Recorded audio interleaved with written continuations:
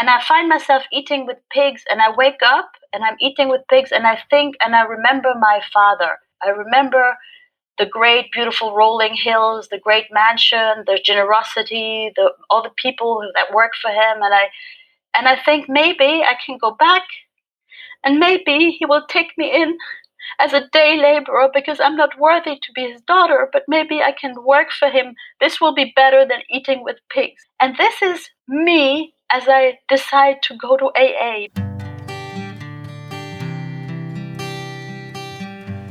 Well, hello, friends of Bill W. and other friends. You have landed on Sober Speak. My name is John M. I am an alcoholic, and we are glad you are all here, especially newcomers. Newcomers, that is, both to recovery as a whole and newcomers to this podcast.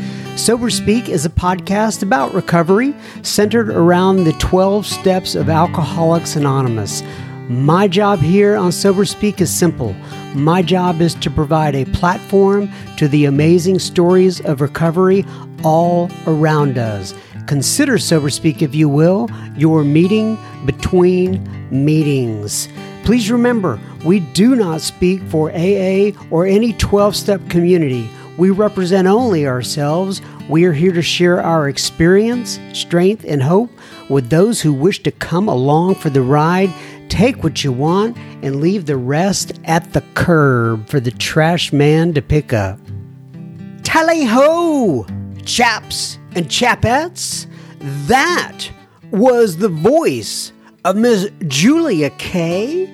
that you heard at the beginning of this episode. She is from Berlin, Germany, and she is on this episode number 172 of Sober Speak, and you are going to hear so much more from her in just a moment. But, by the way, before I get into first things first, tally-ho is a word that my friend Barry from across the pond signs off on with some of his emails sometimes.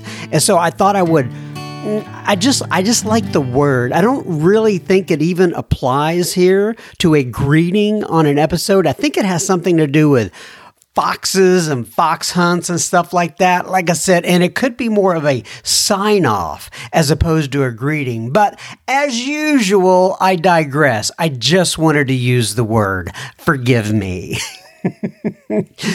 First things first. This episode is brought to you by Kim and Bill and Todd and Terry and Kurt and Mark and Nomadic Nymph. I just read them, folks. Anyway, do you know what Kim and Bill and Todd and Terry and Kurt and Mark and Nomadic Nymph did? Well, they went to our website, soberspeak.com. They clicked on the little PayPal tab, and they made a contribution. Thank you so much, Kim and Bill and Todd and Terry and Kurt and Mark and Nomadic Nymph. This episode is coming right out to you. I, John M., will be the chairperson for this meeting between meetings, and I do point this out every once in a while. Have you ever noticed that I am always the chairperson for this meeting between meetings? Maybe someday we'll get another chairperson in here. I don't know. And I have thought before, if I croak accidentally, I don't know if there's anybody who would know how to come in here and do this and, kind of take it over or, I don't know, even just come on here and say, hey, listen, we're going to have no more episodes from John M. because he just croaked. Something like that. I hope you would be sad for a day or two, but then, as usual, you would go on with your life. But nonetheless, I digress one more time. John M. will be the chairperson for this meeting between meetings, and I am truly honored and privileged to serve all of you listening in. So take a seat, if you will, around this virtual table, and let's get started. Consider this podcast, if you will, a non-social distancing podcast. In other words, we do not expect you, when listening to our episodes, to stand 6 feet apart from us. You can get those earbuds right up next to your ears and listen on in. So we are the COVID-friendly podcast. Is that such a thing? I have no idea what I'm talking about. But as a side note, I want to also point this out. Keep in mind that you do not, and this is on a serious note, you do not have to social distance from your higher power. As it says in the big book, we drew near to him and he disclosed himself to us. And I may be a word or two off on that. I'm not looking at my book right now, but let me say that again. We drew near to him, our higher power, and he disclosed himself to us. That's in the big book. So wherever you are today, I pray that you can take time to pause and draw near to him. Maybe now's the time. Maybe you pause this episode, draw near to him. Anyway, that was just on my mind, and I felt like sharing that. So what's going on in your world, John M.? Well, I'm glad you asked there, Sober Speak listener. So I was thinking about this. Tonight, I'm going to, in fact, he doesn't even know this yet, but I'm going to take my son out for a little bit of alone time. He could come in while I'm recording this, and we may have a discussion about it. But nonetheless, I'm going to take him out for a little one-on-one time. And one of the places that he likes is Shake Shack. And it made me think about this. We had his birthday a couple weeks ago, and we went down to Shake Shack and we got him his favorite meal. He likes to get a bacon cheeseburger, a couple of them, some fries, and then they have a shake there where you, I forget what it's called, but they mix both chocolate and vanilla. I think they call it a black and white shake or something like that. But nonetheless, he likes all that stuff. And we got it back home, and we were about to sit down and have a family birthday. And moi decided, you know what? I don't want to put this on paper plates, and I don't want to put it on anything. You know what we're going to do? We are going to grab, or I am going to grab, the finest china that we have in the house. We usually reserve this for like Thanksgiving and Christmas, but I thought, what better occasion would there be than for us to whip out the finest china we have in the home and eat on my son's birthday. So we got the china out. And by the way, the reason we don't like to use the china usually is because you can't put it in the dishwasher, right? You got to wash it by hand. But we went ahead. I got it out. We put our little burgers and fries and ketchup and all that stuff on the plates, and we ate it, and we just enjoyed our meal together. So anyway, I don't know why. I just wanted to share that. I think it'll be a memory that lasts in our family history, and I don't think that's the last time I'm going to do that. And Ma, volunteered, and I don't like to do this, by the way. I volunteered to wash all those dishes by hand. It was worth it for my son, right? You know what I'm saying. Here's a little bit of listener feedback that I wanted to put on the front end of this, because believe me, we're going to have plenty of listener feedback on the back end. So nonetheless, Trudy writes in. She says, "Hello, John. My name is Trudy. Trudy. You know how you have the Cary Grant impersonations, but nonetheless, my name is Trudy, and I just wanted to say how much I enjoy your podcast. I found your podcast about a year ago. I just celebrated my 2 years on December 30th. Well, congratulations to you, Trudy. That is absolutely fantastic." She says, "My home group is the Circle of Hope group in Fruit Heights, Utah. This is just north of Salt Lake City." Well, I didn't even know they had alcoholics in Utah. She says, "I have a sponsor that is just about to celebrate her 40 years of sobriety in AA. Well, congratulations to you and your sponsor, Trudy. She says, I absolutely love the program of AA. I have had the blessing of being able to sponsor other women. And then she's got a big heart emoji. She says, your guests, John, are so interesting, have great experience, strength, and hope to share. Don't ever lose your giggle. I guess, I think some other people would argue with you on that or disagree with you on that. But anyway, and your bilingual skills. Well, thank you. Thank you for encouraging me there, Miss Trudy. She says, I am an Irish Catholic girl, so alcoholism came easy to me. Also, I would love to be added to your SSFBG, super secret Facebook group. Thank you for your service, Trudy F. Well, I'm sure you know this, Trudy. I got you out the invite to that group, and we look forward to having you as part of that. And by the way, if you are listening to this, maybe for the first time, and you think to yourself, how in the heck would moi get into that super secret Facebook group Trudy references there? Well, let me fill you in here. What you would do is you would send me your email that is associated with Ewan's Facebook account.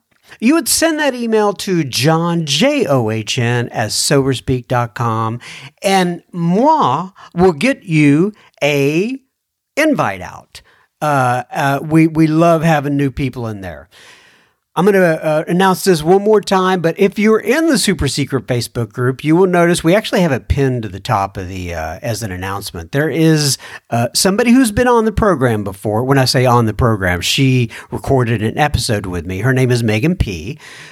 She has a free recovery yoga class that she puts on via Zoom on Sunday night from 4 o'clock p.m. to 5 o'clock p.m. Central. And this is open to, you don't have to be a member of AA. It's open to anyone struggling with addiction or any kind of affected, or if they're affected by addiction. So you can come in, anybody can join that. And what it is, and I said this incorrectly last week, it's a half meeting on the front end, but it's not an AA meeting. It's a recovery meeting, right? With a general topic, people share. If you've never been to a meeting before, you can kind of come in and see how that rolls.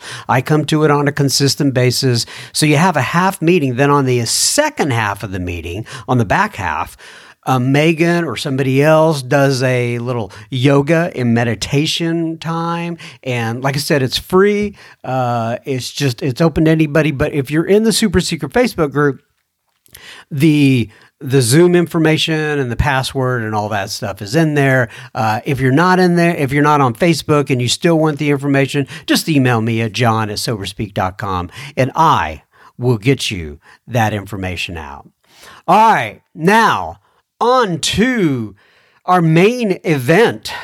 This is Miss Julia K. from Berlin, Germany. You folks are going to absolutely eat this up. I had no idea what to expect when I interviewed her. I love her Julia's enthusiasm for life and for Alcoholics Anonymous, her great energy. I love that she learned to speak English in Alcoholics Anonymous. And Julia is kind of like a, you know how we have Joe, well, many of you are going to know the name here, Joe and Charlie in the United States and what they've done with the Big Book Comes Alive and all that kind of stuff. What Julia is a version, if you will, of Joe and Charlie in Berlin, in Germany. And she does absolutely a fantastic job. We talk about her being a single mom in AA, anorexia. We talk about sleeping disorders, Valium, diet pills, depression, bulimia, family, a priest she met on the plane, and much more. And if that's not enough, Julia explains what she means by the term, quote, more slut, unquote.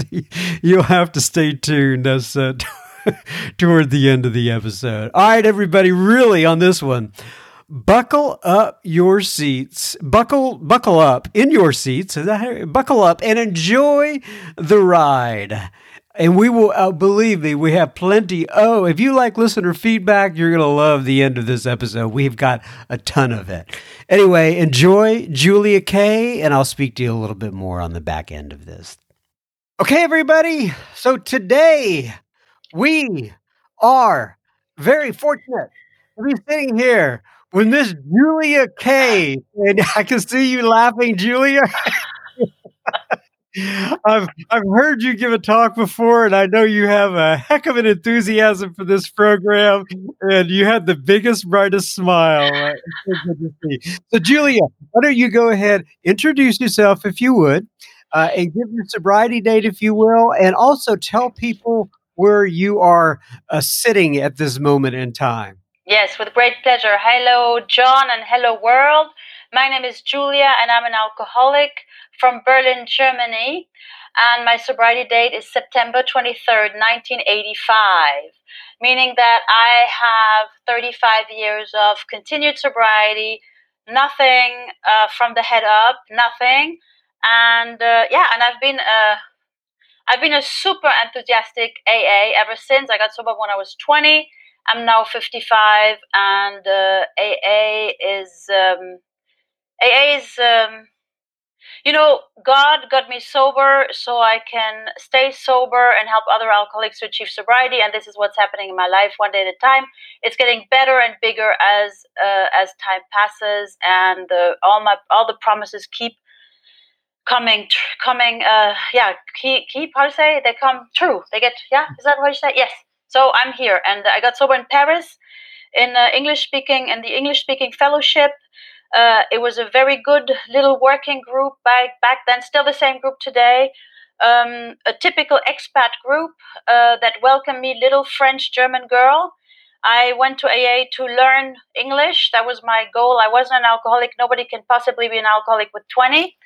And and the French lady at the Rue Frédéric Sauton at the French central office was very kind to me. And I said, I want to go to AA because my father's an alcoholic, and she said yes. And I said, I'm not an alcoholic, and she said yes. And I said, I want to go to English speaking meetings because I want to learn English. And she said yes. She was wonderful. She was very old, and she's probably as old as I am now, but in my eyes she was super old. But she was very kind, as we in Alcoholics Anonymous are, and she spoke the language of the heart. And this is us. We speak the language of the heart, that an old little lady can have the love for little young puppy like I was, a girl that barely had threads of her soul left, that enters a room, and she never judged me. And if she did, she hid it very well, but I don't think she did. And she never had an opinion on me. Her only thing was this girl is here for a reason, and I'm going to get her to where she needs to go. And so she was one of my many, many little angels that loved me into life. And I went to Cathédrale Notre-Dame, which was across the River Seine. And I sat in the little garden from the cathedral, and she had given me English-speaking pamphlets, which I thought was very nice of her, and an English-speaking meeting list. And which was good, because I'll come back to the local language later, to this very, very difficult issue, and also very hopeful issue. But I read the pamphlets, and they had a way of speaking to me that went directly to my heart. And nobody had talked to me in writing. Nobody had talked to me like this ever. And I read this, I said, I thought to myself, this must be these crazy Americans. And then I took the test, because there was a test. And since I wasn't an alcoholic, I was not afraid of the test. And I was easy to be honest, because I was certainly not going to score alcoholism with 20 as talented and as brilliant and as sexy. I didn't think I was beautiful, but at least I could be sexy as I thought of myself to be. And so I was honest. And to my great surprise, I scored incredibly well. And it said if you answered yes to more than 3 questions, the threshold is very low. So if you answer yes to more than 3 questions, there are great chances that you are an alcoholic and you should go to a meeting. And this was the first suggestion that I followed, because it said I could go to meeting, and I was crying in that garden, very dramatic, behind the Notre Dame church, the big Victor Hugo church, and where the hunchback lived. And I said, okay, I'm an alcoholic. I have a ticket. And I went with that ticket a lot because I was convinced that you guys were going to tell me, you're not an alcoholic, not possibly. You're so young and you're so sexy and you're so talented. You couldn't possibly be an alcoholic. But I had my ticket. And I understood the traditions really fast. I understood that you couldn't throw me out. I knew that. I understood because I read the traditions, and I understood. The traditions are so important for the newcomer. So I got, so that was a long-winded introduction. And now I let you interrupt me magnanimously. I appreciate that. So you actually did learn? Did you learn to speak English in Alcoholics Anonymous? Yes, I learned English at school. The school English. I was a very good English speaker when I was drunk. We're awesome when we're drinking, and I love to speak foreign languages when drinking, and I was very good at speaking English. I remember there was a family reunion of mine with a huge family, and we had big family reunions in castles in Germany because one of the uncles was quite rich, so we would have this big castle. And I remember coming back from a trip, and I had read Time magazine because I'm such a good English speaking person, and there was a Time magazine issue on herpes, and I'd read the whole issue. And I remember that the whole night there were like 90 people. I have a loud voice, I'm an actress, and I was a 14, 15-year-old kid, and the whole night I explained to the whole company what herpes was and how to get it and how not to get it. And ever since, my reputation with my family has been ruined. And you know what? This is this is good, because I went to bed, I passed out. My cousin was supposed to sleep in the same room as I did, and she couldn't get in. She had to sleep somewhere else.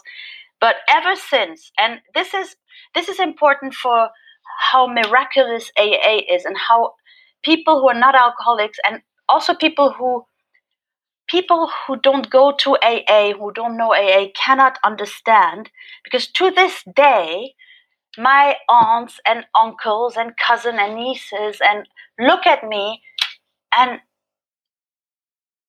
they wonder, how can she be so well? How come they look at my children? My children are super successful. Nothing. I mean, I'm not an achiever. I just let them go. I mean, the best is Emmett Fox's prayer: is divine intelligence dwells in children, expresses itself through them. You say it once, it's there forever, and children just let them go. They're flying, and they have wings. They have wings. I don't even know where they're flying. Which is wonderful, which I wish my parents had had this sort of attitudes for me, because I would have spared me 30 years of AA and therapy.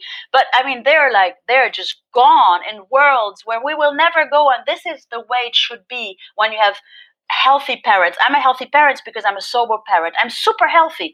I'm super healthy as a parent because I learned my lesson and have my women watching over me, and they tell me when I go wrong. For example, when this little this loser of dad, I have to speak low. When he left me when I was pregnant with the second, he was also a member of Alcoholics Anonymous, but he left me when I was pregnant with the second one, and I became what I never wanted to be, as a single mom in Alcoholics Anonymous. But I mean, that was a jackpot, but I didn't know that. But when my sponsee saw me fighting with my ex in front of my children, she immediately took me aside and said, "You don't do that. You never do that. You never argue in front of your children." And because I'm sober, it's enough that she says it once, and I'm not going to do it again. Yeah. So this is the grace.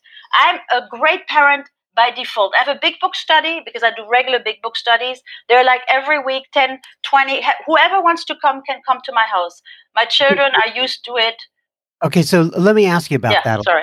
I'm on an email list of yours now because, and Yeah, by the let me go ahead and I just want to real quickly tell people how we met and came across each other. There was a lady who listens to Sober Speak. Her name is Britt, Brite, and she had seen you speak at a conference. I guess it's yes, over a year ago or so. Now we've been trying to get this. I went silent for a while, and then I picked it back yes. up with you, and you were very gracious. Um, by the way, what was the name of that conference? Do you know what the name of that That conference was was? the yearly Norwegian AA conference Okay. once a year. So you were there, you were speaking, and then Yes. so somehow I got on your email list, and I noticed that you send them because I was emailing you, Yeah. and yeah, I noticed that you have big book studies. Tell me about those big book studies, and what is it? Is it all at your house? Is it online? Okay, so this is how I started. My sponsor, 35 years ago, Betty Simpson from Phoenix, Arizona, she was a big book lady, and she took us to the big book mildly because Joy and Charlie hadn't come on the surface yet. But she took, and she knew her stuff. She knew her book. And, you know, the big book has always convinced me more than any talk from any AA because this is upon which we all agree. I have it here because I'm currently reviewing the translation for the German big book, which is here. This is my German big book. Yeah, And you can't see this, but she's showing me oh the yeah, you big. don't see it. Oh yeah, sorry. Anyway. Um, so I've been doing big book studies all my life, and of course, then Joy and Charlie came in. You know, they say that Bill wrote the book and Joy and Charlie explained it, and and now we have hundreds of such incredible big book studies online from the best, you know, and it's I love to listen to those, and but we didn't. I was traveling in the States 5 years to 2014, and I went to a little meeting in Florida at 6 o'clock in the morning. My husband is sleeping at the hotel. Ever since when we go on holidays, I go to meetings and he goes do whatever he needs to do, and we have great holidays. We used to go to places where there's no AA, and we had terrible holidays because then I needed to argue with him all night. Now I said, let's go to a place where there's lots of meetings. Then I then I can leave you alone, and he's super happy because he sleeps. I go to a meeting at 6 o'clock, and I come back in a good mood. And if I need, I go to a meeting at 10 o'clock when he sleeps, and then we can have whatever normal people want for holidays. Which he wants is a nice place to stay, some good food, a nice, a pool and some water, and if we're lucky, some good sex and some good reading. And but that wasn't happening when I was going to places because I've only been married. I've only been in a relationship I've been married for 8 years. I've been in a relationship for 10 years. But I was the longest single person in Alcoholics Anonymous. So if anybody whines about being single, they should talk to me because nobody tops 30 years in no 25 years in AA and no relationships. I had kids before the relationship because God was nice to me. But anyway, so I go to meeting at 6 o'clock in the morning in this beautiful place, and they're like, for us, it's like a miracle, like for us Europeans, because our AA is not that big. So they're like 40 people at 6 o'clock in the morning coming to a meeting before work, and beautiful meetings, sunset on the porch is brilliant. And then the meeting ends. I just go to the bathroom to go to my car and go over. And there's this man sitting with a newcomer. This I heard him share the meeting, and he's an old time, and he's sitting there with a new guy, and he's going through the book, and it's the most tender and the most magic atmosphere, and I could just sense the vibes. That, oh man, I need to go do that again when I come back to Germany. So I started this big book study where everybody's invited once a week at my house. Anybody who wants to come can come. And we'll figure something out. It's like, that's what I love about AA. There's always enough room. And so my husband is a little annoyed, but he's very, very, very nice to me about this. It's like, oh, it's your big book study. The kids are like, oh, mommy, you're having your Bible study. And because they come and then we pray together. And then if there's somebody needs to cry, they cry. And then we do the big book study, and then we pray. And it's like, I mean, the neighbors know, the cleaning lady know. Everybody's like, okay, this is what's happening. But a lot of the newcomers And have so never. let me ask about that real quick. How do you, what kind of impression do you believe? And how many children do you have? And To, how many have been two? Okay. What kind of impression do you believe that's had on your kids throughout the years? Do they talk about that? oh yeah, I mean, I got my children. I have sober children, so I was 15 years sober when I had my first kid, or 13 years. So I mean, they've grown up. Well, they're like the oldest goes to there was a time he was like 14, 15, and he goes to. I have a newcomer sitting there, and he goes to her and said, "So do you have a sponsor?" And I'm like, "What are you doing?" And I said, "So what step are you on?" It's just like they're just like they're brilliant. The, the younger one is like this. He's at school, and they're gonna. So there's like he's like 9, and the teacher says we're going to do a special week on addiction. And my son goes like this, me, and she's like, what is it, Jack? My mom is an alcoholic, she's a food addict, she's an anorexic, and she swallowed a fork, she can come and talk to us. And the teacher calls me a half an hour later. I think we have a problem with your son, Jack. I think he's lying. And I said, oh, why would he be lying? I said, oh, we said this addiction. He said you were an alcoholic and a pill addict. And I said, oh, no, this is all true. And we'll gladly come and talk. So I round up a few people and we do this. So this is, for them, or I'm doing a 5th step with a sponsee, and she sits there and we almost finish. And when we finish the 5th step, we're supposed to say, is there anything that you have left out? Is there anything you would, that comes up that you think you should share? And she goes like, and my children usually have the headphones so they don't listen, but they go through because we don't have that much space in the house. So he's doing something, and she says, oh yeah, I stole some toothpaste at the dentist, some samples. Do I need to make amends for that? And the little one, he turns around and said, no, you don't need to make amends for that. That's okay. And I'm like, and I said, he's right, but Jack, no. So they're like, man, they got it. Okay, so I got you off track. You were talking about that big book study. You said anyone's invited; they can come over. Yeah. So sometimes we're 2, sometimes we're 30, sometimes. And then since Zoom, we've been doing it online. I'm doing a big book study. Then it grew. And especially because people had asked me to do German big book studies. Now you have to know that I'm the only person in Germany doing a big book study in German. So last Saturday, I'm happy to announce you that for 4 hours, I do a big book study. And it was the chapter to the agnostics. And we had 185 people. Wow. And that grew from 10 people. I was doing it. I started doing it once a month in special occasion because we were getting too big in German. And it's just completely, nobody has ever had the big book explained to them in German except me, who has done it and who's doing it at a scale. I mean, there have been other clusters, but so this is yeah. And so we do. So you're like the German Joe and Charlie, basically. Yeah, right? absolutely, yeah. And That's it's good. completely. I mean, every time people cry, people say, "Oh, I've never." I mean, people sober 40 years cry and say, I've never had a God in my life.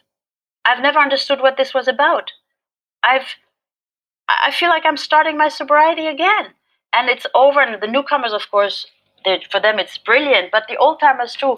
And we're trying to. I mean, I'm trying to do it in a real nice way, so nobody gets to be shamed for not knowing the book. It's like super open, and we have a posse of people in Berlin. Berlin is the strongest sort of.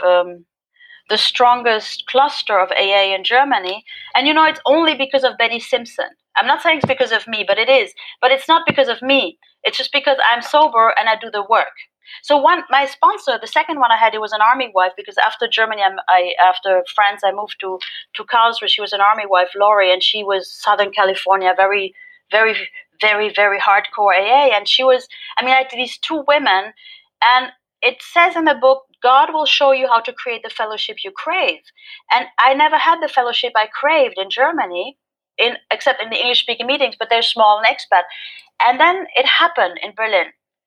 10 years ago, a woman I sponsored another woman, and it started to grow, and and people started to be incredibly active. And 10 years ago, we read in the big book, we read the statistics, and at the beginning in the chapter, in the foreword, it said the the statistics. The statistics is here's the word. The statistics, the 75%. Yeah. Looking for the first 100 men and women? Where was it? By the number. Where's the statistics? Oh, fuck. No, I'm not supposed to say fuck. Take that back.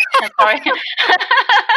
That's okay. Sorry. Hey, listen. While you're trying to find that, Yeah. I'm going to do what I call a little a mid-tro announcement here. Okay, Yeah. so you Okay. can look Okay. for Do that. that. We will be continuing. We will be continuing our rapid fire conversation with Julia in just a moment. Just a reminder, you are listening to Sober Speak. You can find us on the World Wide Web at www.soberspeak.com.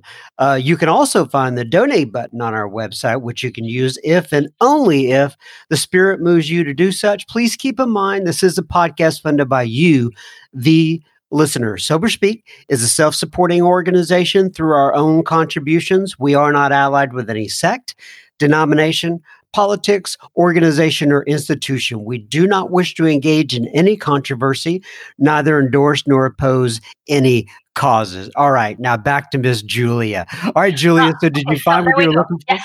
So on page Roman number 20, of alcoholics who came to AA and really tried, 50% got sober at once and remained that way. 25% sobered up after some relapses. And among the remainder, those who stayed on with AA showed improvement. So today the rate is about 5%, 3%, but 7 if we're lucky. But we said, let's do it 75% in Berlin. Let's just do it. And it's women, because we just sponsor women. I sponsor women. So we have this incredible group of sober women. It's happening. It's 75%. It's 50% in our meetings. Okay, so if somebody is listening to this, and I can see somebody doing Yeah. that, and it's all German speaking, right? Yeah, in Berlin. But you can do it anyway. Because we started we go to hospitals where we get the newcomers. The newcomers come to a meeting. They get phone lists and they get sponsors. Not assigned, but freely. And then it's just all this structure that you guys do, but it's working. Yeah, but can somebody join this via Zoom at this time in German? Yeah, absolutely. Okay, so and how would they find that if they're listening to this and they want to contact you for that? They have to go on the German website anonymealkoholiker.de. It's easy to find, and then they go online meetings and they click on the Berlin Intergroup, and there are the meetings, the Zoom meetings, and we are the first in Berlin in 10 days, like everywhere else in America, but it took us 3 days, and all the meetings were on Zoom. And now, because for us it's incredibly important for Germany, because the whole of Germany can attend those Berlin meetings.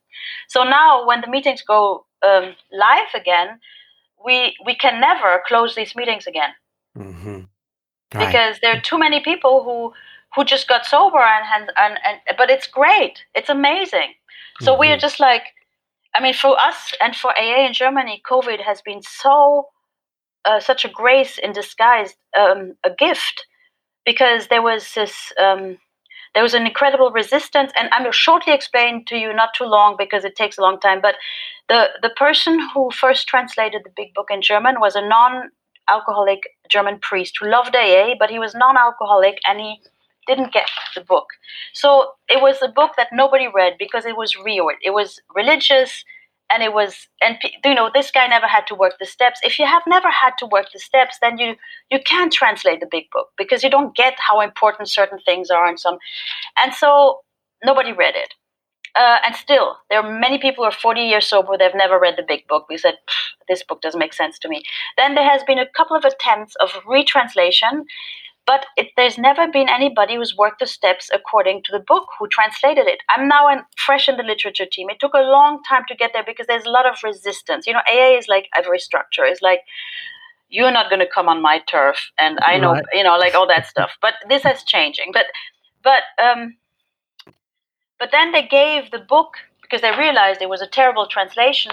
They gave the book to an outside translator who did whatever they could, but he he or she translated it like a novel, and it completely softened all the edges of the program. It made it really weird.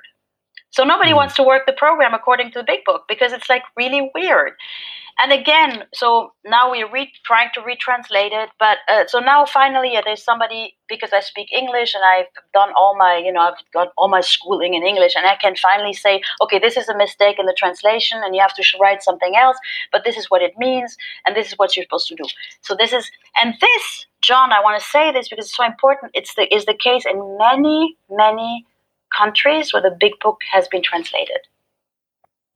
It's an issue faced. This is why there's such a resistance to the program. I was once called by the German Central Office, and threatened with a court case if I didn't stop my big book studies. Really? Yeah. But that central office has a new director now, and she's a woman, and she's from Berlin. So that's history. But still, you have to imagine being an AA member. Your central office, which you love, calls you and says, we're going to sue you because you're doing big book studies. What was the issue? I mean, what was the genesis of that? Do you know?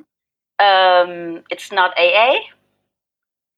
It was also the logo. You're using the logo on your flyer, which I didn't know, because in Germany the logo isn't free, but in America the logo is free. They're free. There's no logo anymore on the big books in America, but we still have the logo because we paid for it for 10 years. Wow. So stuff like that. But it's like incredible. So anyway, so this is the work we do. Okay, so there's another thing that I wanted to ask you about, which you kind of slid in there a little while ago, but we really didn't talk about it. And that is, you talked about anorexia, and you talked about an eating disorder. And I think that a lot of people would like to know about that. Did that start when you were a kid? So I have 3 siblings. I have parents who are war children. They're both. My mom was born in 1940, in the middle of the Second World War, and my dad was 33. He was in the Hitler Youth, and they just grew up in a country that was completely destroyed. And especially, they also suffered hunger post-war. Post-war, the worst. My mother used to say. And these are people who didn't have were just happy to live and not talk about bad things anymore.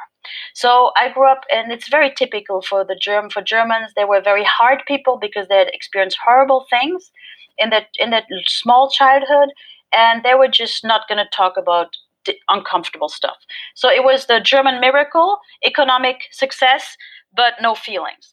So I grew up as a kid, and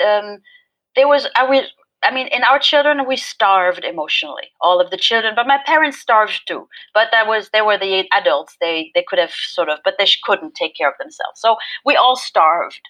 And with 8 or 7 or 5, I developed a sleeping disorder. And really, my whole drinking is the story of my sleeping disorder, my anxiety. I drank to sleep. That's basically what it was. I drank to sleep. And it was happy because I drank every night, and I always drank myself to sleep. And alcohol was my answer. And it didn't matter how much, because as long as I ended up in sleeping at the end, I was fine.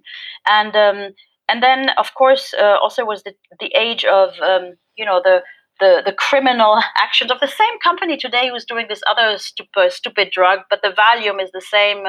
The Oxy, whatever, this horrible drug. The same. Valium was very hype, very good advertising campaign. So everybody was on Valium, and so was my mother. But my mother is not an addict. But she was doing her recreational Valium and diet pills. And when I couldn't sleep, she gave me Valium, and she didn't know that I was had an addicted personality, or an addictive body, and I was hooked immediately. So I was very early. I was hooked on Valium, and the diet pills came in handy because my mom is one of these women that are very common, that you're not worth anything unless you're skinny. I mean, for my mother, if you're not skinny, you have no chance. It's existential to be skinny, because if you're not skinny, you don't get a man. If you don't get a man, you starve and you die. Simple. So skinny above everything. So I grew up with, and then puberty with the little roundings coming up, and that was the end of my So I was a very critical mom, very absent dad, and so I had I had this food issue. I wasn't a big kid at all, but I was just rounding up in puberty, and that was it. I starved myself. I lost my kilos, and I didn't have my period anymore. And I gave my parents what I thought they wanted, which was a kid and not a woman, because their projection of sexuality and their projection of what it meant to be a woman, and it's just like way too much for them. So I spared them the problem. I became anorexic, but there's a price to pay for anorexia, which is deep depression. So I discovered binging and throwing up, and that accentuated the depression because the bulimia makes you more unworthy. Anorexics are so proud; they will die, but they will die proud and skinny. But bulimics are more dirty; they feel much more dirty, and alcohol saved my life, because hadn't I discovered alcohol, I would have died from this disease, because I was very, very, I was so in the clutches of the evil of my mother that I wouldn't have gotten out. And alcohol saved my life. Okay, so explain that to me. How, and by the way, I want to let you know, I so much relate to this. My mom was anorexic. She was bulimic. Oh, I grew up with that. I oh my didn't God, know yeah. exactly what was going on at the time. And I do remember her saying there was some king, or excuse me, queen, I think she had quoted, and the queen said something to the effect of, you can never be too rich or too thin. And she took that to heart, believe me.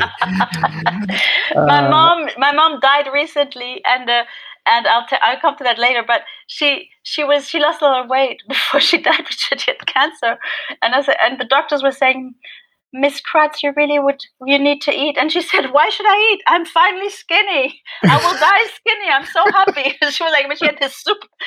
Like, it was absurd, but it was really funny. It was you got to find humor in mom. it. Huh?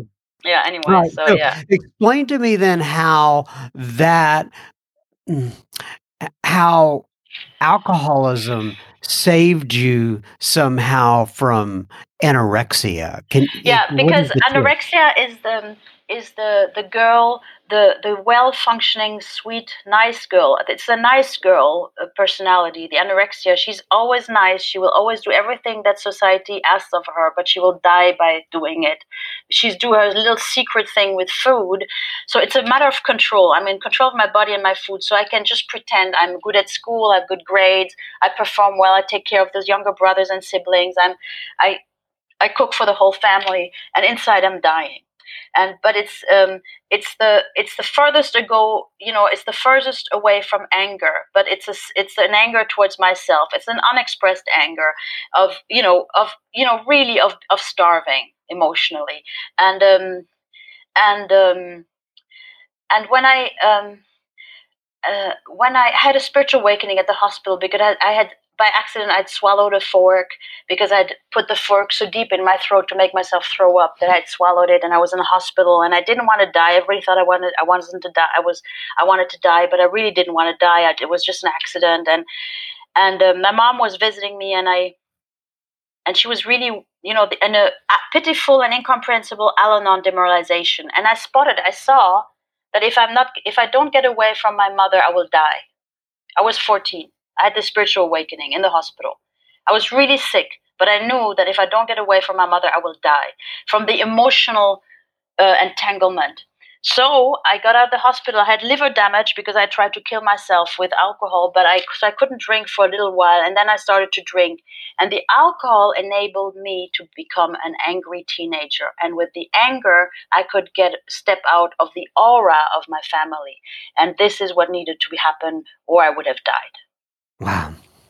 Because I was so loyal emotionally to my mother. And I needed to stop being, because adolescence is the time when you stop being loyal to your parents. And for some parents, it's easy, they can let their children go. But for some parents, it's extremely hard to let their children go. And I had the kind of family where my mother saw herself in her children and she couldn't let go.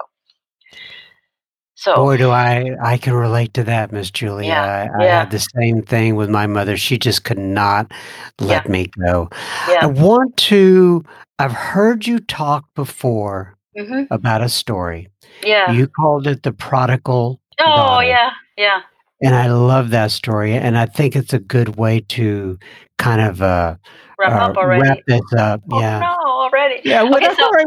We can come back again some other and time. of course, so I love this story. I'm not a religious person because oh, I tell you the story of my thing with we are my family is Protestant. The Germans tend to be Protestants, and we were in Africa when I was growing up, and they were the French were there. They were all Catholics, and it was weird because and we stuck together. The Germans stuck a little bit. It was a very small community because it was very poor, a poor small city where we were, and the French would go to mass on Sunday, and they were our neighbors, and then they would gather at this neighbor's place, one house further from our house, and they had these amazing potlucks. And these are our friends because we had same age, and we would run over because they were all friends, and we were tolerated. The German Protestant kids were only tolerated, and sometimes, often, we were asked to leave because Wow. we were told you are not invited because you're Protestant. And when I was a kid, I said, I don't want a God like this. I really do. This is really weird, religion. For me, religion is for the Catholics. That's it. They own it. So I let go, and then there was another, because you asked me to talk about that. I was still drinking, and I was visiting my parents. I was already studying in Paris, and I was visiting my parents who were living in Kenya at the time, and we flew Alitalia, and I sat in second class next to a Belgian priest because we were going over Rome with Alitalia. He was getting off in Rome, and I was flying to Nairobi, and we're drinking wine together. I'm still drinking. I'm like 17, 18, I don't know. And we're drinking wine, having a really nice talk.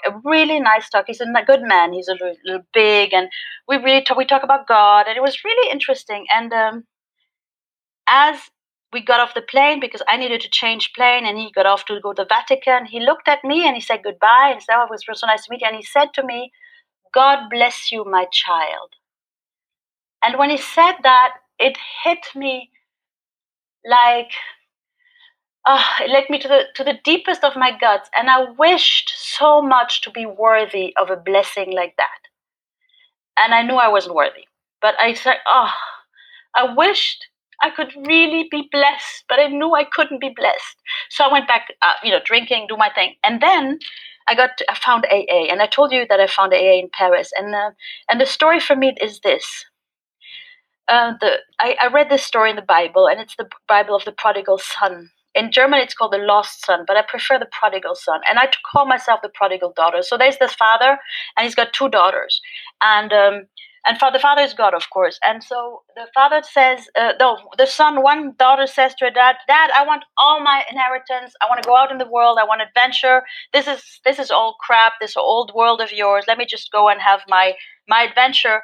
And my dad is very generous, and he gives me my part of the inheritance. And the other daughter wants to stay with dad. Fine, she's the Al-Anon, I say. She's the Al-Anon, she's boring. So she stays with dad.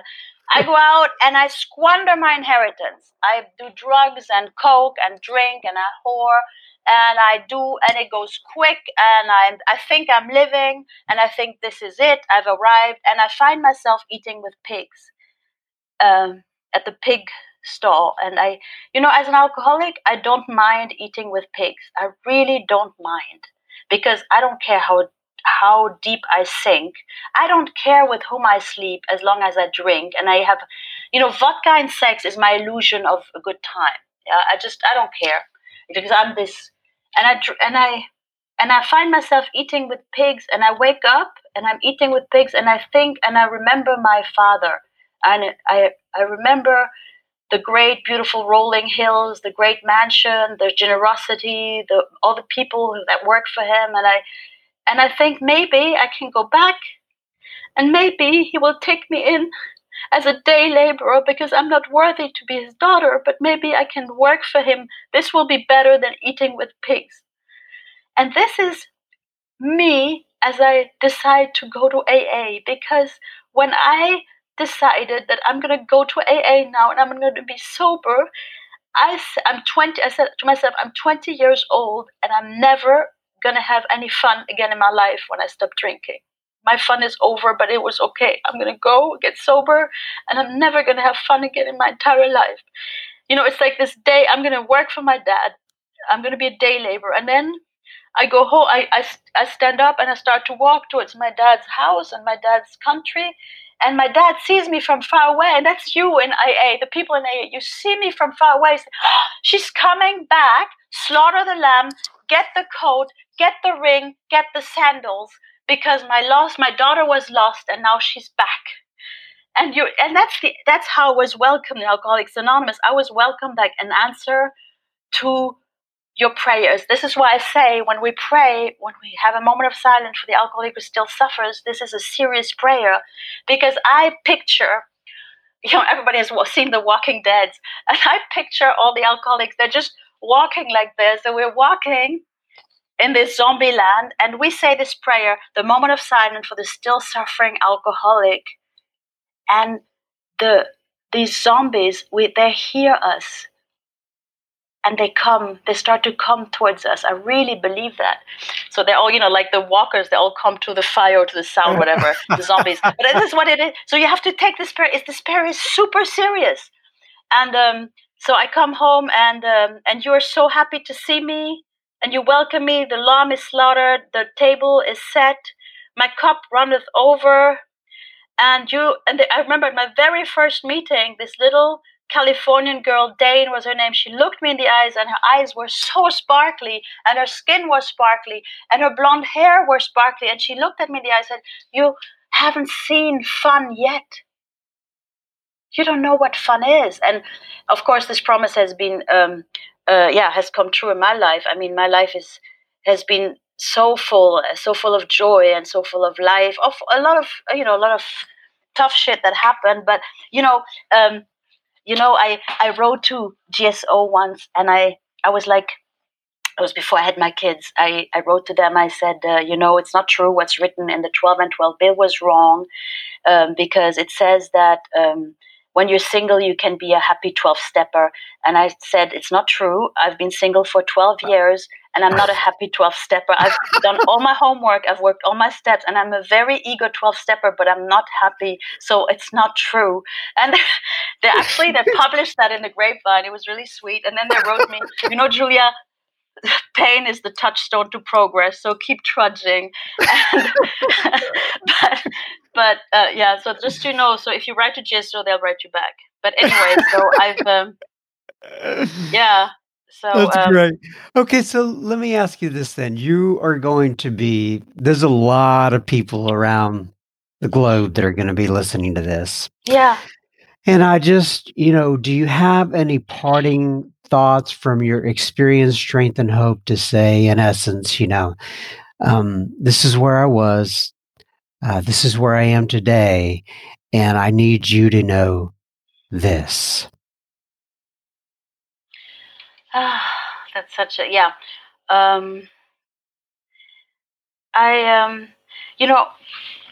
I think it's in the chapter We Agnostics. Either God is or he isn't. Either God is everything or he's nothing. What was our choice to be? And it's a choice. The third step is not the choice. The third step, I have to work at it constantly every day. It's this healthy discipline versus a toxic self-loathing, which I'm very good at. The negativity, I'm no good, I'm not good enough, everybody's whatever. I'm black belt, third dan in negativity, morbid thinking. I'm really good at it. So my only job, and faith is something that has to work 24 hours a day. So this is my practice for the rest of my life, is, as the big book says, grab the great and fine doctors out there if you need them, because they're The longer you're sober, the better your therapists get. Because you always get the therapists and the doctors and the experts you deserve. So don't believe that AA is enough, of course, but there's also so much more. So be hungry, get more. And if you're dissatisfied, it's good. If you're desperate, it's good. Celebrate your despair if you don't drink, because it's always a pointer to the more that we long for. I am 35 years sober and I still long for more. I love more. I'm a more slut. Every day I wake up and say, God, I want more. And God is like, I hear you, kid. This is why I gave you AA, because in AA there's limitless expansion, like it says in the Keys to the Kingdom. And I'm never tiring of more. And when the Rolling Stones sing, Mick Jagger sings, I can't get no satisfaction. They had an interview with him. It's not about sex. We all think it's about sex, but it's about artistic creation. And in AA, we are artists. We're artists, because anybody who becomes a channel for God, which is what we do, because we work the 12 steps, the 9 steps, step 3 till 9. This is, I call it the golden toilet brush. You clean your channel, and then the channel is clean, and then you become a channel for God, and then it's limitless expansion. Everything you wanted in the bottle, you're going to get, and more. I love it, Julie. You obviously learned English very well, even some of the finer crass details. I've never heard somebody say, I'm a more slut. Yeah. I would put that as the title for this episode, but I don't think I want to go quite out on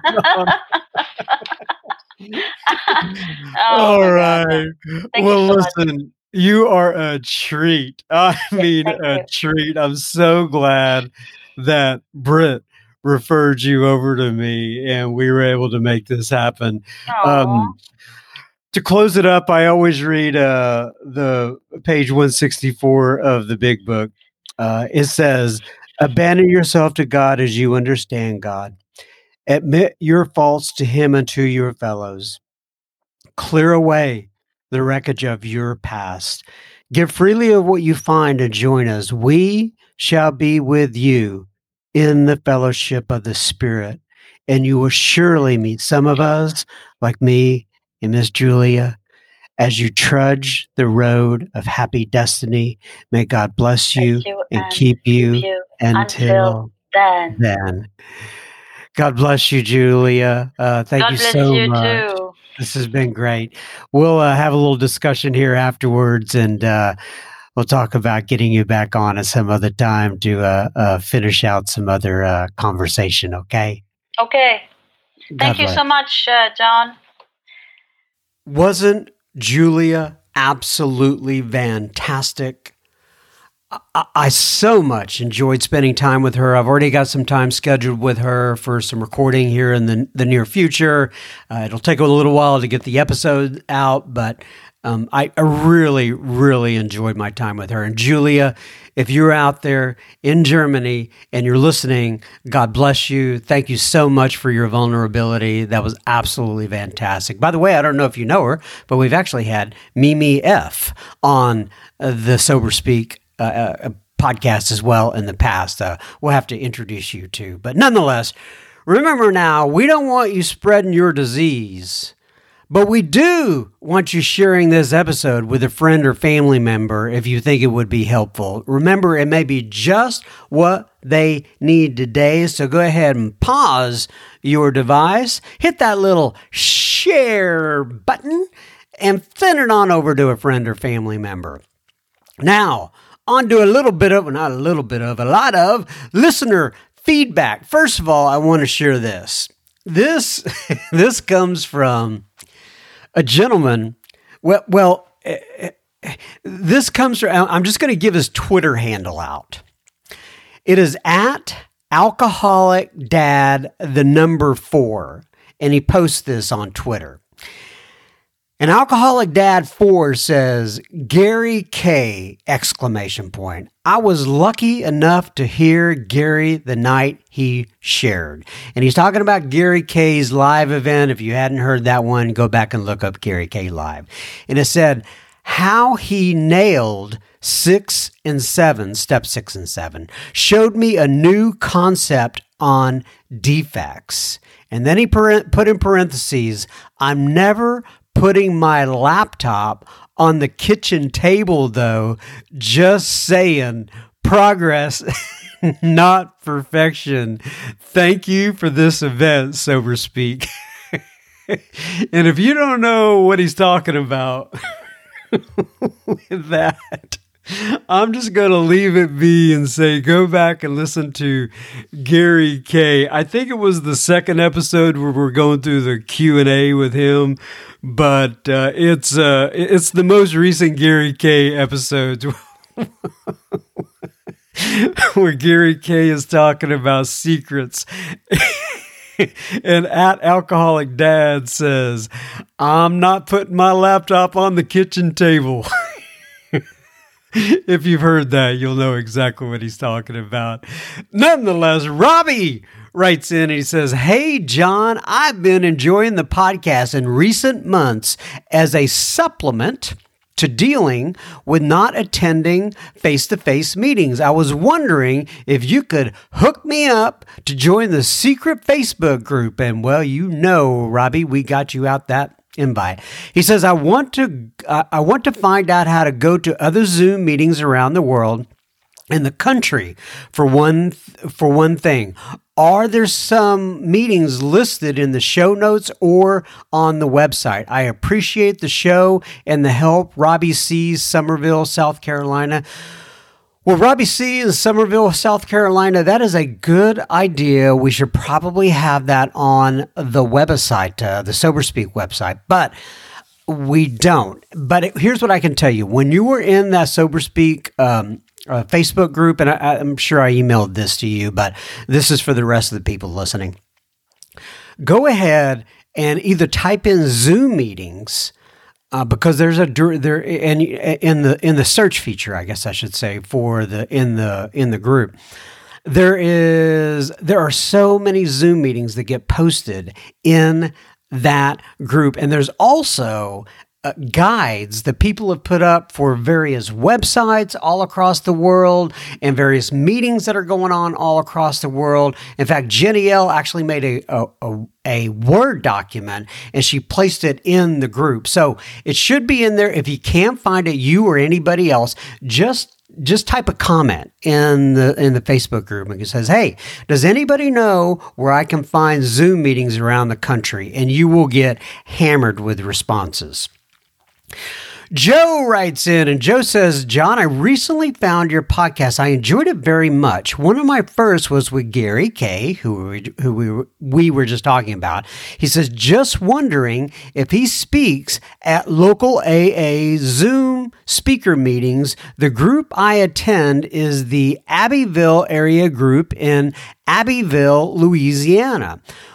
We would love to have him on one Saturday night. Would it be possible to get his contact info and request such a visit? Joe, as you know, I went ahead and sent you his contact information, and I'll let you guys work out the details on Gary K. actually speaking at your Zoom meeting. But then Joe followed up with another email, and he said, hey, can I get that? So let me just say it again here. If you are out there in all four corners of the world, and you were looking for an English-speaking Zoom meeting speaker in Alcoholics Anonymous, in AA and Al-Anon, actually, I have a list. I've put together a list of 15 or so people that I know are more than willing to be a guest speaker for a Zoom meeting if it fits into their schedule. And these are people who have all been on the podcast before. And if you want that list, just email me at johnjohn@soberspeak.com. I will get you that list. I'm also available myself. Joe was asking me if I wanted to come in as well. But nonetheless, we can get you speakers. And like I said, these people have all been on the podcast before. You can go back and listen to them before you invite them in if you want to kind of give them a little audition or whatever the case may be. But glad to get you all hooked up there, Joe. Deborah writes in, and Deborah says, "Hi, John. I adore your podcast." Well, thank you, Miss Deborah. And I find the interviews you do to be very helpful and motivating. You are so good at asking the right questions and keeping the conversation moving. I am so thankful you have found your work. Oh, you're sweet, Deborah. Thank you. She says, years ago, about 10 years, I was involved, excuse-moi, for the little chokey that I had right there.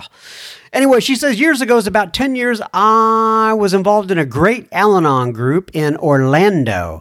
It was a tight-knit group of about 7 regulars, but as work and life got busier, I attended the meetings less and less and eventually stopped going altogether and lost touch with the members over the years. I am now retired. I was a teacher and instructional coach, and I have started rereading 12-step literature and listening to different recovery podcasts. My personal drugs of choice are food and shopping, and having little too much free time in retirement during a pandemic, no less, I am turning to food and shopping way more than I want to be.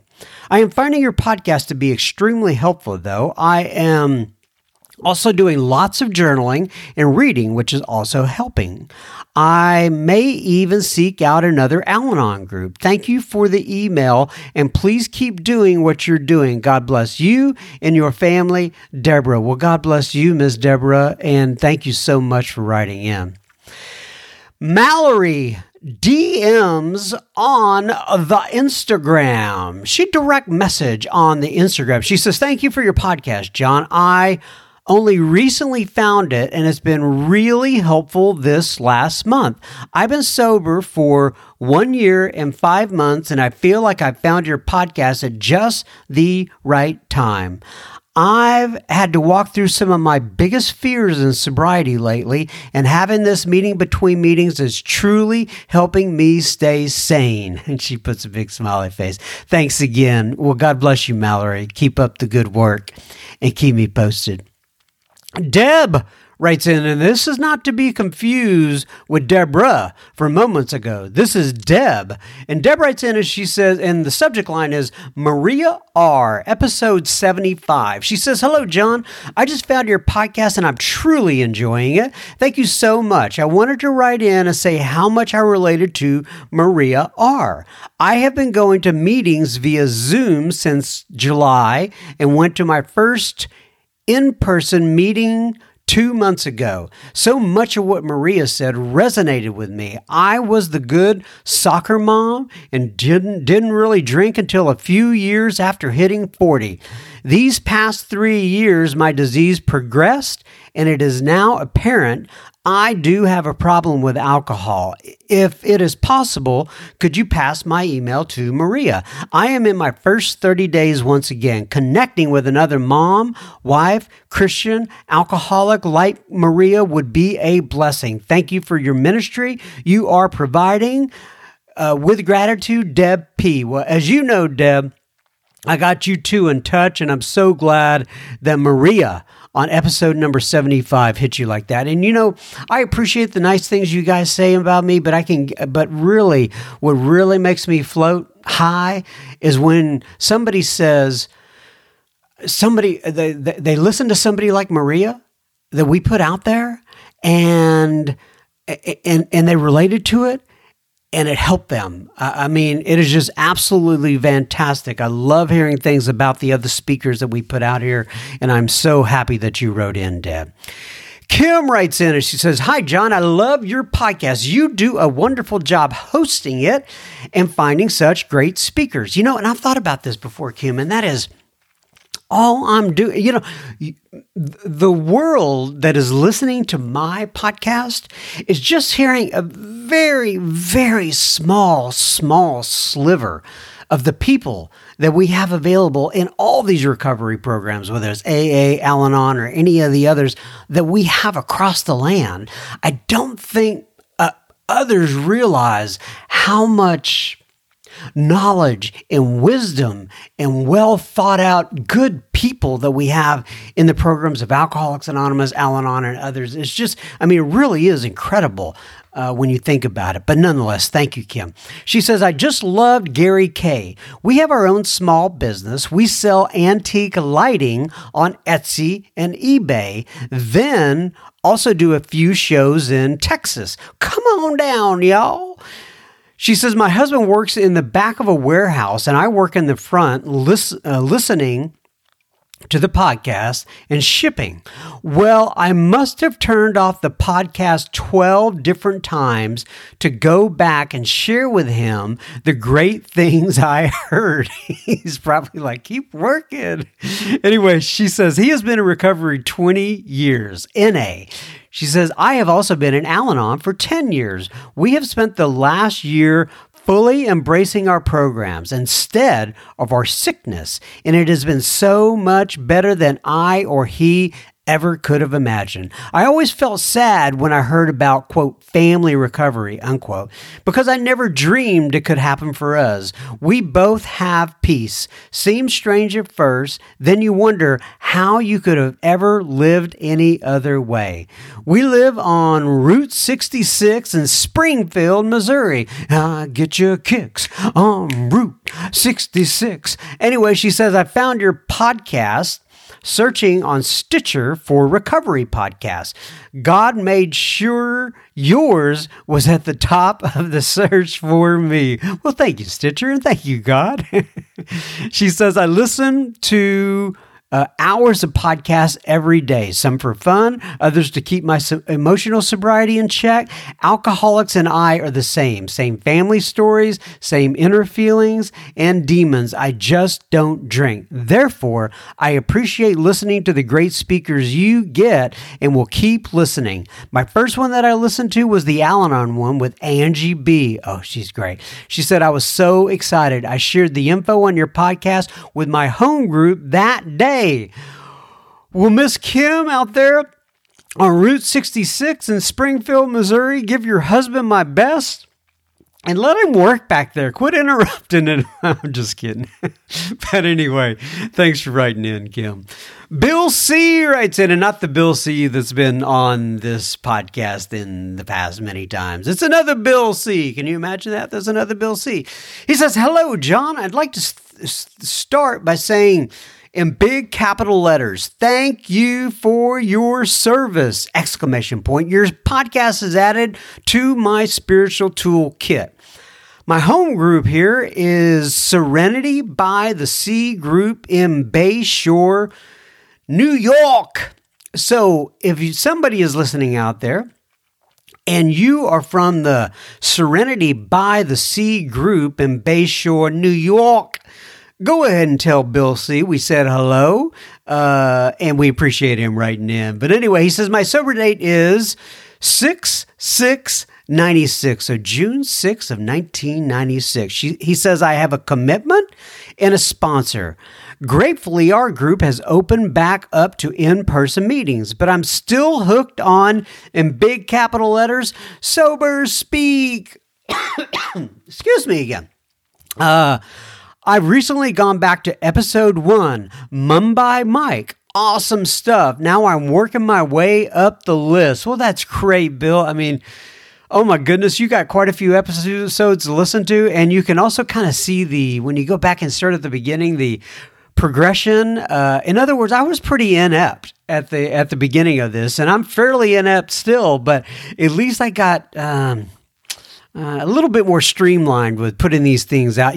With these things to put out an episode when I first started, oh my goodness, you wouldn't believe how long it took you. It's just a matter of trial and error. But nonetheless, he says, I have a question for you. Maybe somewhere around episode number 150, you had a speaker that created a website that was like a big book study, including a good 4-step work page. Would you be able to point me in the direction of that speaker? Well, you know what?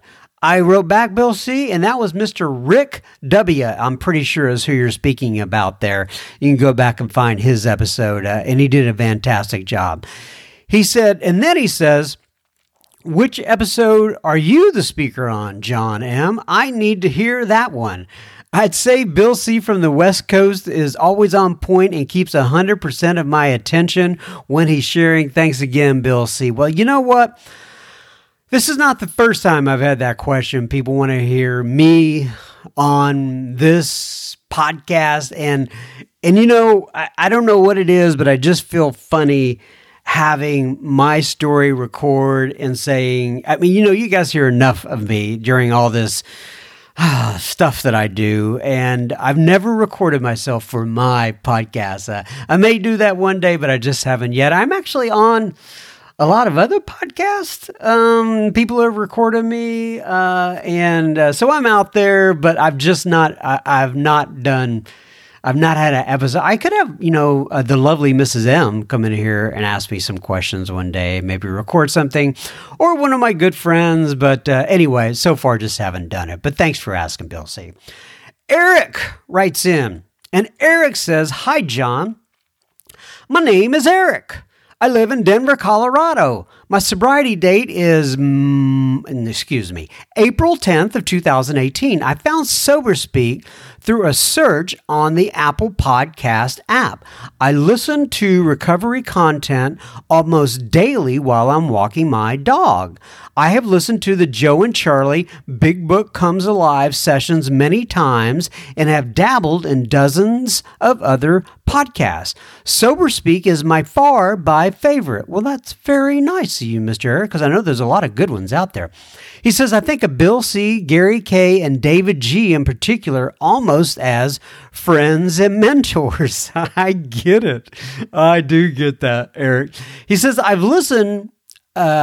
have listened to many other episodes several times over and over and refer them to friends and sponsees all the time. I am deeply grateful for you bringing SoberSpeak to the world. It's an essential part of my recovery, especially during the pandemic. Thank you, Eric A. Well, thank you, Eric A. Thank you for listening. That was very kind of you, and you're right. I'm the same way. I think of all these people as mentors and friends of mine as well, and I'm glad that they have had an impact on your life.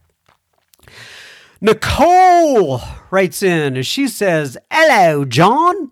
She doesn't actually say that. I say it like that. I put the accent on there. I doubt she's English, but who knows? Says, "Hello, John. I live in Macomb, Michigan. My sobriety date is August 9th, 2015. The program of AA saved my life. I'm currently working as a case manager and peer recovery support specialist of a nonprofit human service agency." That was a mouthful, but sounds like you're doing good work out there, Nicole. She says, "I discovered the podcast on Spotify after a Google search for best sobriety podcast. I have enjoyed the last few episodes I have listened to. Please send me, John, if you will, an invitation to the private FB group at this email address. Thank you for all you do, Nicole C. Well, Nicole C. up there in Macomb, Michigan, shout out to you, and thanks for keep coming back, Miss Nicole. Matt writes in, and Matt says, "My name is Matt. I have been sober for 4 years as a member of Alcoholics Anonymous. I love your show and have listened to all of your episodes multiple times." My goodness, Matt. He says, "I've been through the steps, but never with a sponsor due to the fact that very few people in my area have the kind of a recovery that I feel is grounded in the Big Book. I listen to Gary K's episodes often and wondered if you could share my email or contact info with him so that maybe I could get in touch with him. I live in Michigan. Hey, I wonder if you know Kim. But anyway, are you in Macomb, Michigan? I know Michigan's a big state. It's like saying I live in Texas. Oh, do you know John? Nonetheless, it says, "I live in Michigan, so face-to-face meetings are impossible during this COVID time, but a conversation would be a great starting point. Let me know, and please let me know how much and please know how much you are doing has influenced my recovery. Thanks, Matt." Oh, thanks. And as you know, Matt, I got you in touch with Mr. Gary K, and I'll let you two guys kind of take it from there. And, our people that record these episodes love to hear from the listeners. So that's absolutely fantastic. Just don't sound crazy when you write me an email, because I may read you out. Just be smart enough to sound absolutely crazy. Write an email like Matt. Trent writes in, and Trent says, "Hola, John." Well, Mr. Trent, you are familiar with the bilinguality of this world as well. Sounds like you are bilingual. Anyway, he says, "I live in the hinterlands of our massive country in a city called Sioux Falls in the southeast corner of South Dakota." Well, you know what? I know of Sioux Falls, but, and I've said this before on the podcast, within the contiguous 48, the lower 48, that is one of the two states that I have never been to, Mr. Trent. And I'm hoping to get there at some point. But anyway, he says, "I've been sober for 2 months now, and my dry date is December 1st of 2020.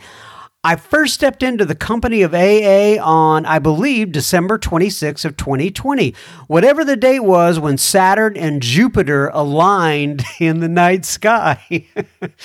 He says, "I didn't really have a burning desire to go to a meeting, let alone join a fellowship in a program that would throw my life in a completely different direction. But when I climbed down the steps of the church basement that would become my home group, I knew I was in the right place as people began to share their stories. For the first time in my life, I felt like I was where I needed to be. I fit in. While listening to fellow alcoholics discuss their relationship with alcohol, I felt like I was thinking out loud. I have since got a sponsor and began to work the steps and studying the big book. It has changed my outlook on life. I found Sober Speak while combing the internet looking for additional resources on sobriety. I'm going to be completely honest with you. The first time I listened, I thought you sounded completely... I thought you sounded completely hokey. Well, Mr. Trent, I feel the same way. And you should imagine, or you can only imagine how the lovely Mrs. M and my children feel about hearing this type of nonsense on a day-to-day basis. But I completely get it. He said, "But I gave the podcast a chance and I have come to implement it into my daily life. And although I still think you're a bit hokey,"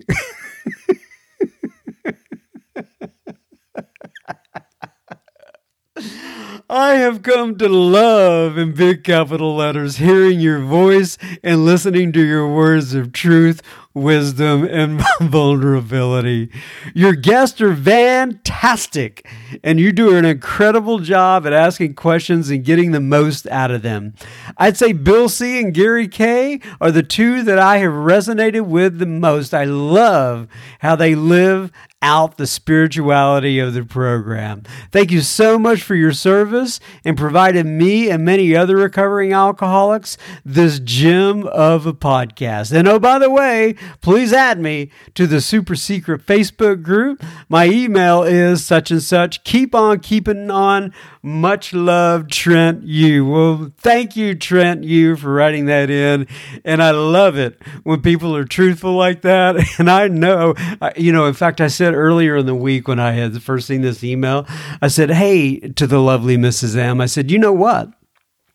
Somebody said that they thought I was a little bit hokey on the podcast." She said, "Well, damn right you are." But anyway, I love that word, hokey. Thank you so much, Trent. God bless you. All right, how many more? This is the last but not least here, folks. This has been a big O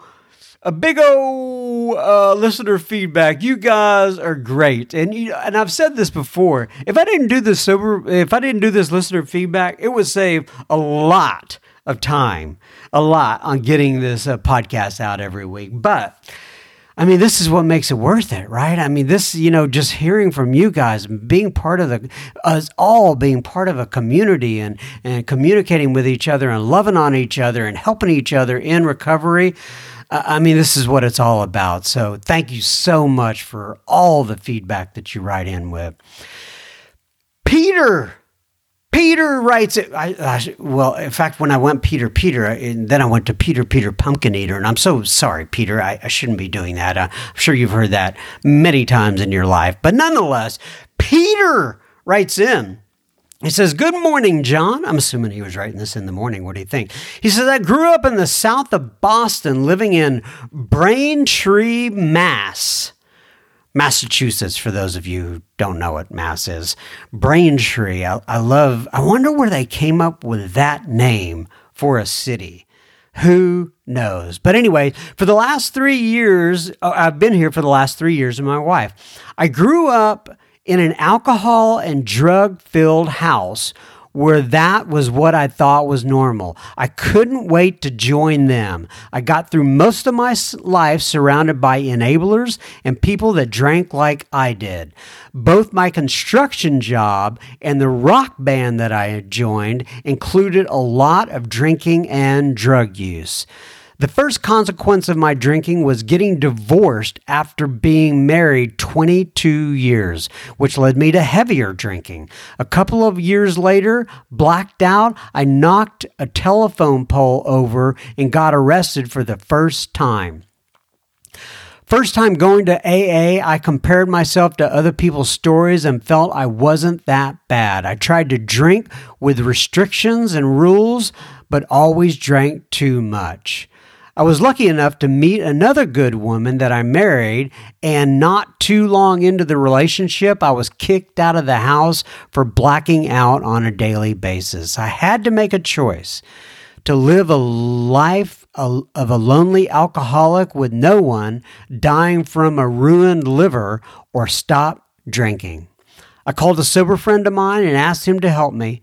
I got back into the program and stopped comparing myself to other people and started identifying to things I could relate to. I love the idea that you don't have to take the elevator to the bottom floor. You can get off any time you like. Now, I'm back in the program. I have a sponsor. I'm working on my step 4 right now. And I get on my knees and I pray to God every morning to take away the urge to drink. And so far, it is working.